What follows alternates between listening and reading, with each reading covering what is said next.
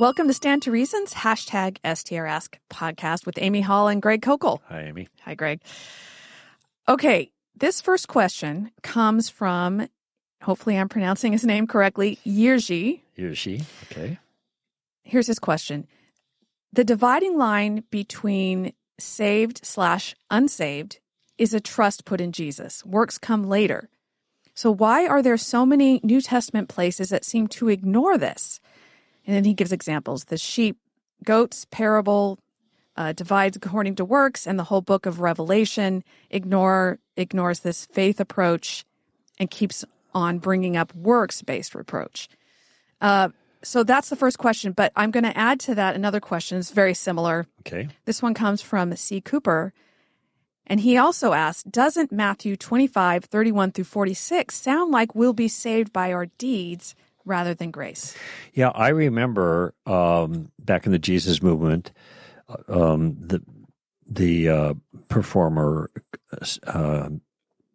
Keith Green, when he did Jesus Northwest 78, and he was a huge influencer. He died in 1982 in an airplane wreck, and a magnificent guy and magnificent performer. I met him a couple of times way back when. But in fact, I went to an event once, a very small event, that he was participating with another Christian guy, and he wasn't even a Christian then at that point. Kind of made a mess of things. But in any event, at Jesus Northwest 78, he talked about the parable of the goats, and he said, "Look, everybody's determined the consequence or the outcome of their lives eternally is determined based on what they did or they didn't do." I heard this so many times listening to the recording. That's the way he characterized it, what they did or didn't do. Okay, now the question here is, are these examples used in the text? And they are used, and I'm going to draw a conclusion about the way they're being used here by Jesus and other passages like them. And because of other passages that I have to take into consideration. So I have to be careful when I make a statement or draw a conclusion about something like this. I have to keep in mind other passages. I can't just say, it's based on what they did or they didn't do. Therefore, our works are the determining factor, ultimately the determining factor. We are saved by our works. We can talk all day long about how much we love Jesus, but if we don't do the works that need to be done, then we're not going to be saved. Because of salvation, the locus of our salvation is somehow in our works. And I'm completely sympathetic that in some cases there are passages that seemed to make this point. But in other passages, let's take Romans 4. Okay? Paul, how could you be more contrary than this? But for him who does not work, but believes in a God who justifies the ungodly, to him it is reckoned as righteousness. Now, what we have there appears to be a stark and rank contradiction, okay? Unless we understand the passages that were just brought up here by Yerzy as indicatives. Okay, what's an indicative? It means something that indicates something else. We see that in Matthew 25. My sheep are characterized by these things, and you know that they are my sheep based on what you see them do. Here's what they did. The goats, they didn't do that. They're not my sheep. They're the goats. The sheep act this way because they're my sheep. So I'm offering this characterization, calling these kinds of things. And what was the first verse again? I'm sorry. The Romans 1? No. No. The only specific verse is Matthew 25:31-46. He talks about the parable the sheep of the and the goats. Okay, and the sheep, okay. Yeah. And so I'm going to characterize this as an indicative. In other words, this is the way my people act because they're saved. And you can tell by the way they live. All right? Now, what I've done here, there's a couple things going on. And what I'm trying to do is avoid a really rank contradiction. If one makes this claim, that this teaches work salvation, then I'm going to ask, how do you make any sense out of Romans 5? And Romans 5 is just one example. There are lots and lots and lots of examples where very straight, what must I do to be saved? Believe in the Lord Jesus Christ and you will be saved. That's Paul and the Philippian jailer in Acts chapter 16. Okay, so bunches and bunches and bunches and bunches, okay, of passages. I am trying to repair what looks like a contradiction. If somebody doesn't like my calling that an indicative, then they still have to repair the contradiction. How are you going to do that? That's what I'm going to ask, because we believe the whole corpus, the whole body of the Scripture is God's Word, God breathed. So but I can go a step further than that. I can offer a way of looking at it that helps us to harmonize these concepts. And that's very important when you have contrary views. What view harmonizes most of the passages? So we have unity, okay? But I can show you where the Bible actually says this kind of thing. And that would be, for example, James chapter 2. You say that you have faith and you have no works. Can that faith save you? You show me your so-called faith without works, I will show you my faith by my works. So there, James is clearly making the point that works are an indication of the faith undergirding it. They're evidence of it. He gives two examples. One is Abraham, which is also what Paul talks about Romans 4, and the other one is Rahab the harlot. And Abraham did this great thing, and Rahab, which is sacrifice or being willing to sacrifice his son, and that's like Genesis 22 or something like that. And Rahab, this kind of small thing by comparison, she hides the Jewish spies so that they aren't killed in Jericho. So both cases though are evidences, James says, both works that justify them. He uses the same language, but he's not using it, in my view, as salvation. He's using it as evidence. And the word justify can be used either way. Okay, justify yourself. That means, well, give your reasons why you did that. Justify those actions. Well, here are the reasons. That's how he's using it. But here's another passage, and one of my favorites because I think it's so powerful. It's in Colossians chapter 3. Not Colossians, I'm sorry.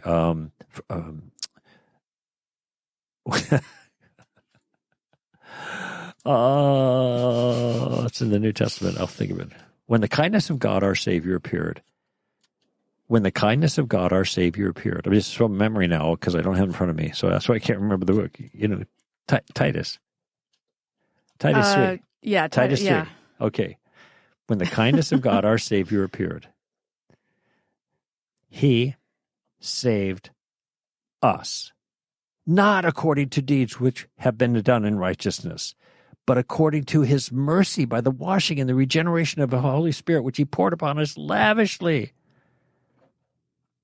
And I want you to be convinced of this, Paul writes to Titus, so that those who are will be careful to engage in good deeds. So first Paul there in Titus 3 says, God saves us not according to our deeds, but for good deeds. Oh, Ephesians 2, verse 8 and 9, the first verse I ever remembered, like memorized. Didn't really memorize it, just stuck. For by grace you are saved through faith. It's not of yourselves, not of works, lest any man boast. And then it says that then God has created you for good works. So the relationship is, it is faith in Christ that saves and regenerates, and that transforms our lives so that our lives are given to the kind of good things and good actions that God intended for us from the beginning. And the good works are indicators of the faith that has already saved us. That's why they're indicatives. I would also add that perfect righteousness is necessary for entering the kingdom of God. The question is, how do we get that righteousness? So here's what I think we need to look at, because obviously the New Testament is very clear about our being saved by grace. So the question here is, why did Jesus talk about all of these things? Because he mentions Revelation, but we can talk about that in a second. Why is it that Jesus talks about our works so much? And I think it's because he was accomplishing something very specific when he came. And what he wanted to do was show people their need for perfect righteousness. Mm-hmm. So he says, when he leaves, he says, the Holy Spirit will come and convict you of righteousness and judgment. Mm-hmm. Sin, righteous, right. Yes. But while he was there, he was revealing to them his perfect righteousness so that they would see their own lack of righteousness and their need for righteousness. So it is the fact that it's necessary. You know, he talks about how no one will enter the kingdom of God unless their righteousness exceeds that of the Pharisees. Mm-hmm. But I don't think his point was, therefore, you must do more works than the Pharisees. His point ultimately was to point to the fact that we need his righteousness. Right. And he even talks about this. So when he talks about the tax collector and the Pharisee in the temple, which one goes home justified? Mm-hmm. The one with faith and repentance. Right. So he even says there, that is what gave him the righteousness that he needed. He also talks about how the last shall be first. The people who are unexpected will enter the kingdom before the Pharisees. Why? Because of their faith, because of their trust, because of the fact that they will receive righteousness from God. Mm-hmm. So, and by the way, you'll notice in James... And another thing. You'll notice in James that the works James cites are works of faith. Mm-hmm. Abraham being willing to sacrifice his son, that was an act of faith. It wasn't just a good work. It was an act of faith. Same with Rahab. And Paul talks about that in Romans as well. Right. So Jesus certainly did talk about the necessity of faith and the justifying nature of faith, but he was also there to reveal to them their need for this, because we do need that perfect righteousness, and we only get that from Jesus. Now, he also brought up Revelation, and I know we've talked about this on the show before, Greg, but if you look at the very end, when it's talking about how, let's see, I have the wrong place here. Okay. He says, and I can't find the spot now, but he says that the books are open, right, and people are judged by their deeds. Revelation 20. Yes, and those who enter in, he doesn't say they're the ones who did the good deeds. That's right. He says they're the ones who are in the Lamb's Book of Life. Exactly. So even in the case of Revelation, when it's talking about deeds, ultimately our righteousness comes from Jesus. Mm-hmm. And obviously, Romans talks a whole lot about how we are saved so that we may bear fruit for God. So that is obviously a goal that God wants for us. He wants us to bear fruit for him. He wants us to reflect him to the world. But when it comes to salvation, that comes by grace. And I think everything indicates that. It's just that when Jesus talks about our works, he's using it to condemn us so that we know the need that we have for him. Yeah. You know, what's interesting about your Revelation 20 passage is that and this is in verse 11 and following, but especially in verse 13, the sea gave up the dead.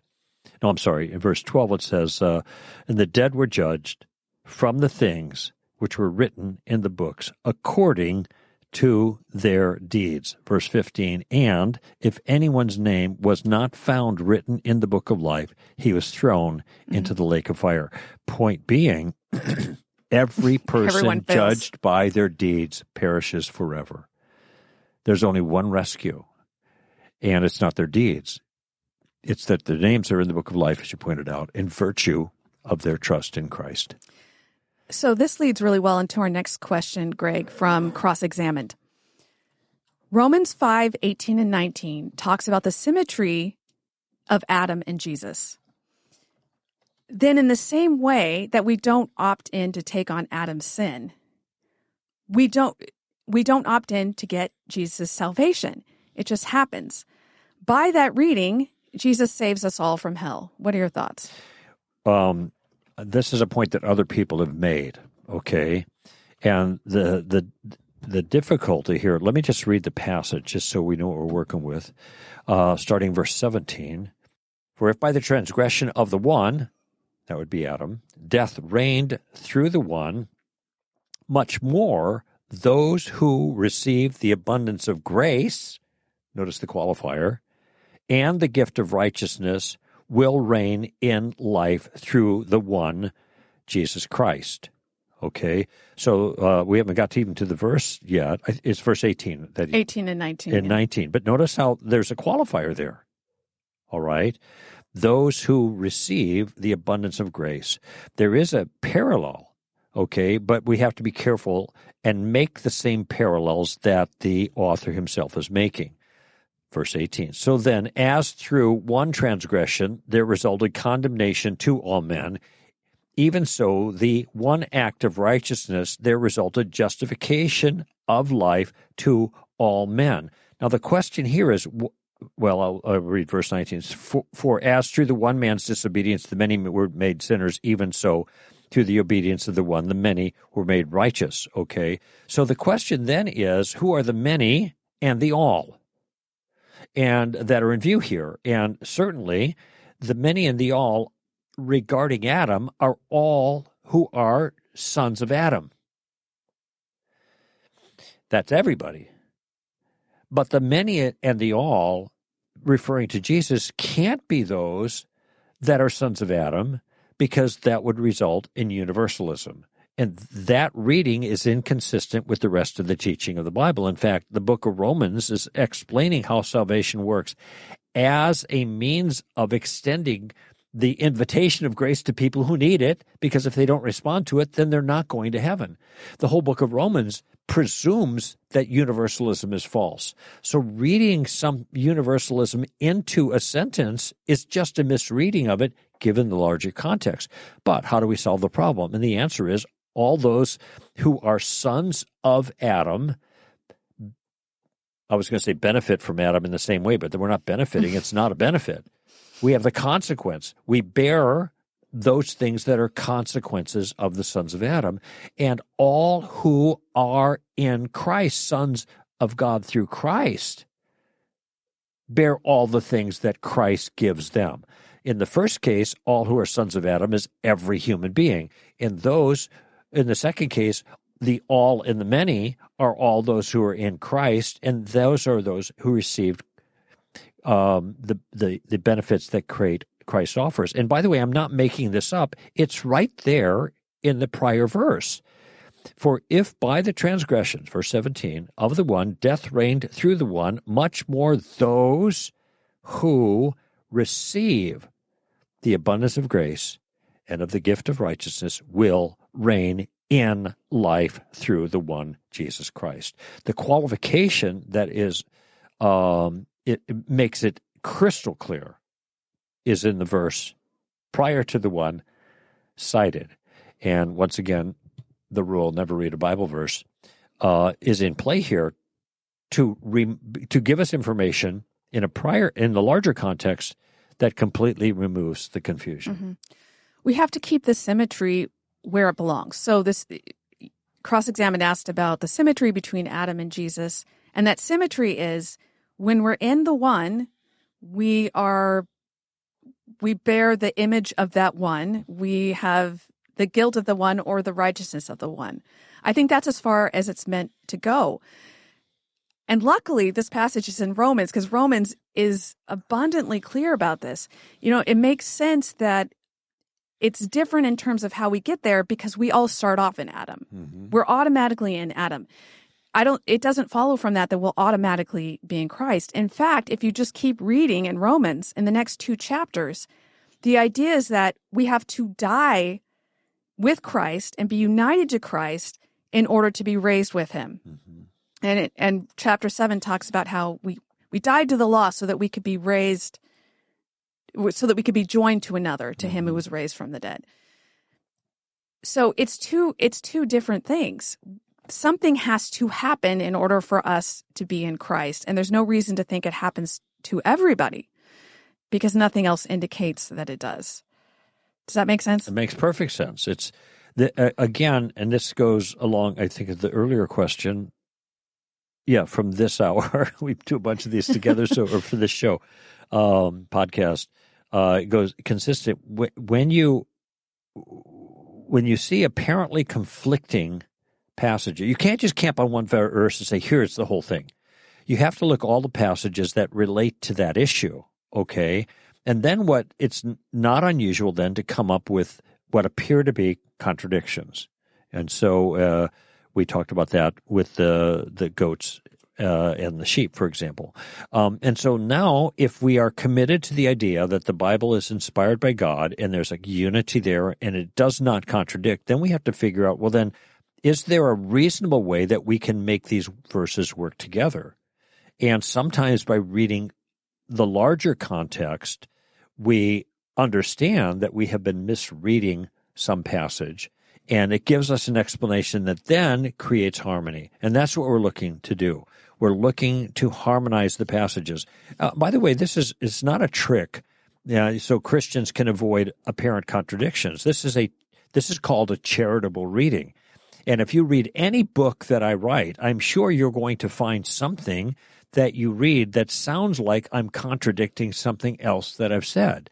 But if you read it charitably, under the presumption that, well, Greg's not an idiot, probably, and he maybe there's an explanation, and then you read wider, you may be able to find a way to harmonize these concepts. So this is a very common way of reading texts, trying to find a harmony between them, reading them charitably, and making sense of the passages. Much more important, by the way, with the Scripture than reading anything that I wrote, because we want to know what God actually means. And on this issue, we're talking about something really core, foundational, central, and that is back to the Philippian jailer, what must I do to be saved?